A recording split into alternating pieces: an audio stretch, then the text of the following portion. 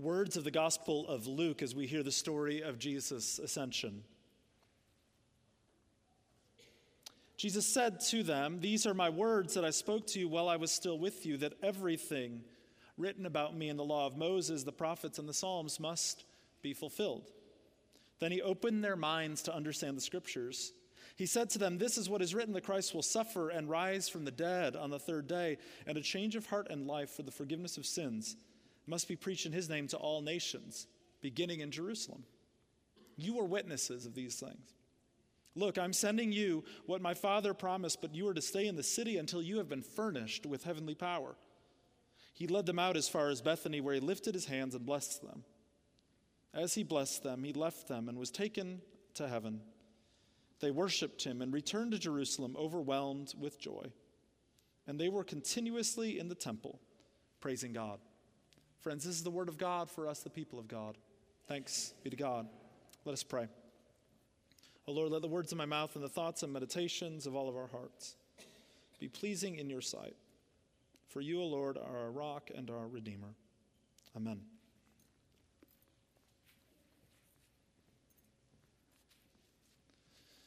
I will never forget when my youngest was about 3 months old, and after we had been on leave with her, taking her to daycare for the first time. And my oldest had been in like a home situation for childcare, but my youngest, we were taking her into like an infant classroom at a church preschool. And I remember, like, we had checked it out, we had done the research and everything, but leaving her there was a very frightening thing. And as it is for parents oftentimes when they're first leaving kids with like a new babysitter, or we have the fear of like a toddler who has separation anxiety and that they're just going to go crazy and we're going to forever damage them, things like that. Not that any of you have that experience in your life. And the only hope that we had for a little while was this song from Daniel Tiger's Neighborhood, where they sing grown-ups, grown-ups, come back. That was what we sang to our children, but I think it was really to ourselves to comfort them.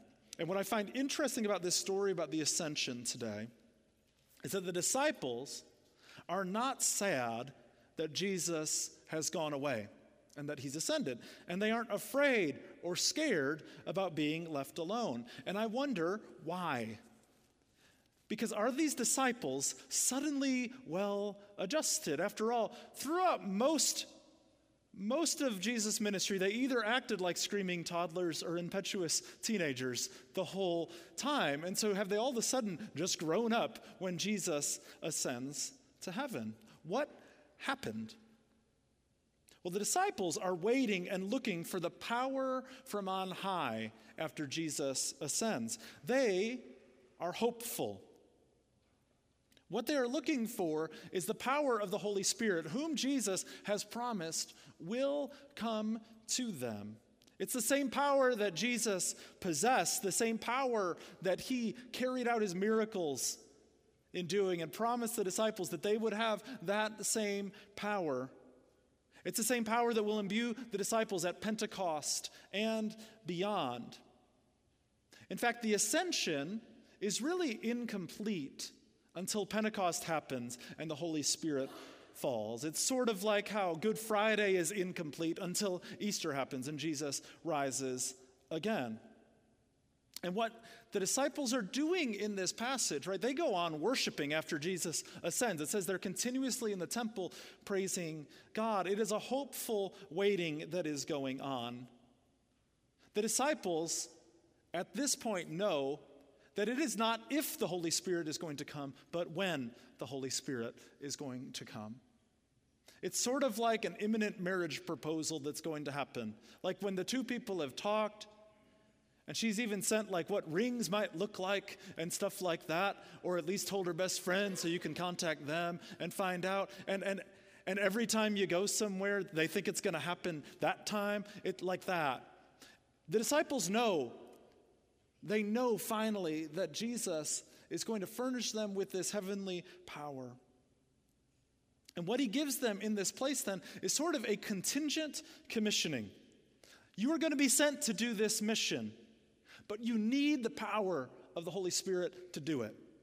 It's contingent, right? Like, they can't go and do it yet. He says, like, Just stay there in the temple. Like, just stay in Jerusalem. You're going to get furnished with the power. Then you can go and carry out this mission to all nations, beginning in Jerusalem. So the disciples are hopefully waiting for this power. The disciples also finally understand the scripture, it says. They are a part of God's mission to all the nations. But this cannot be fulfilled until Jesus ascends and leaves his Spirit. This has been God's plan since the beginning. It tells us that Jesus explains to them the law and the prophets and the Psalms. Another way of saying, like, the entire Hebrew Bible up to this point. And finally, it clicks for the disciples. They finally understand post-resurrection what Jesus had been saying and promising all along. Jesus ascending is not an accident. It is part of God's plan all along to establish God's reign on the earth. And it all goes back to the blessing that was to Abraham. Back in Genesis 12, which is way back when God tells Abraham, I'm going to bless you and make you a blessing. Through you, all the nations of the earth will be blessed. All the families of the world will be blessed. The disciples, and then us, secondhand, are witnesses of these things. Jesus tells them, you are witnesses of these things, right? He's going to tell them to be his witnesses wherever they go. And he has promised them, I am going up to my Father and to your Father, to my God and to your God. Jerusalem, right, is at the center of this plan at the beginning. But in Acts 1:8, when Jesus ascends in that text, which is the continuation of Luke, right? Luke is part 1 of the story, and Acts is part 2 of the story. Jesus is going to say, go and make disciples in Jerusalem and in Judea and in Samaria and to the ends of the earth, right? And it keeps building out in these larger concentric circles, fanning out to the entire world. The disciples also know in this case that they are not orphaned. We talked about this even in John 14 just a couple weeks ago. They are never alone. So when Jesus ascends, they don't feel like they are abandoned. For in blessing the disciples, Jesus places them forever under the loving care of God. The act of blessing has power. See, when Jesus blesses them, it is a promise. God is doing what God said God would do. So when we stand up here and give the blessing each week, and the kids are here with me blessing all of you, we are reminding you of this promise. It is a promise of God's power and of God's presence in your life. And I don't know about you, but I need that reminder on a weekly basis of God's presence and God's power in my life.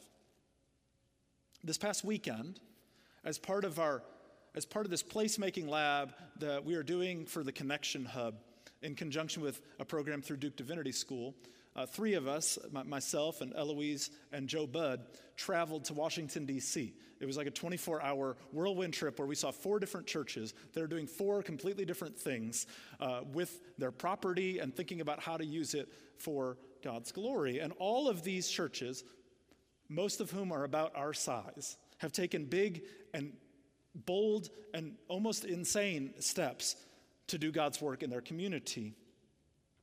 The last 3 churches we went to, none of them being bigger than ours in attendance, built affordable housing complexes on their properties.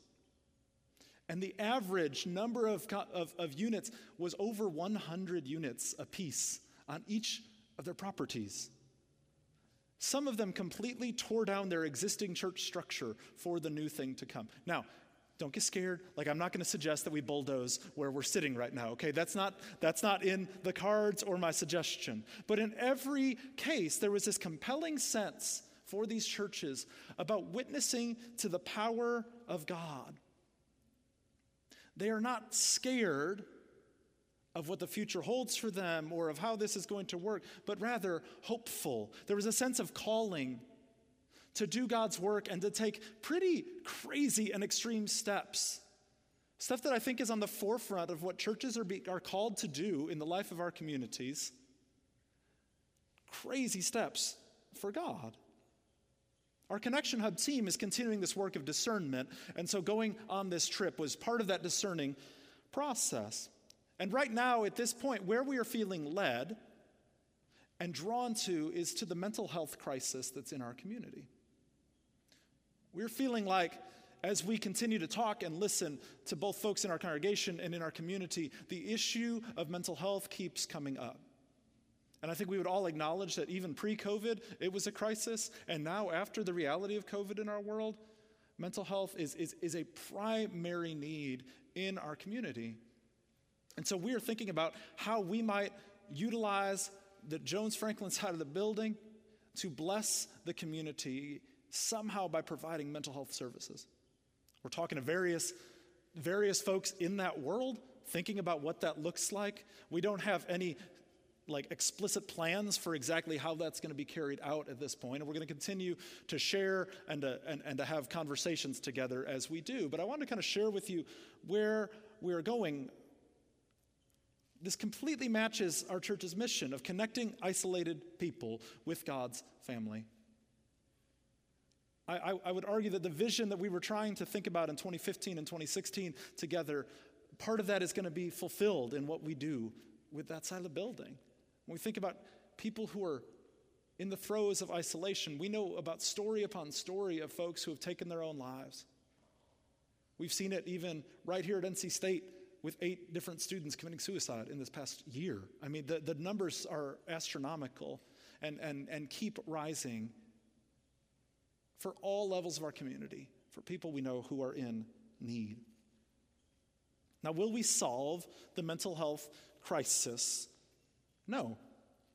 But we can be the witness to the power of Jesus by repurposing part of our building for this clear and pressing need. Just as these churches that we've witnessed in D.C., I mean, one Presbyterian church literally now has a 180 apartment facility on its acreage that is used to meet folks who are 30 to 60% of the average median income in their area.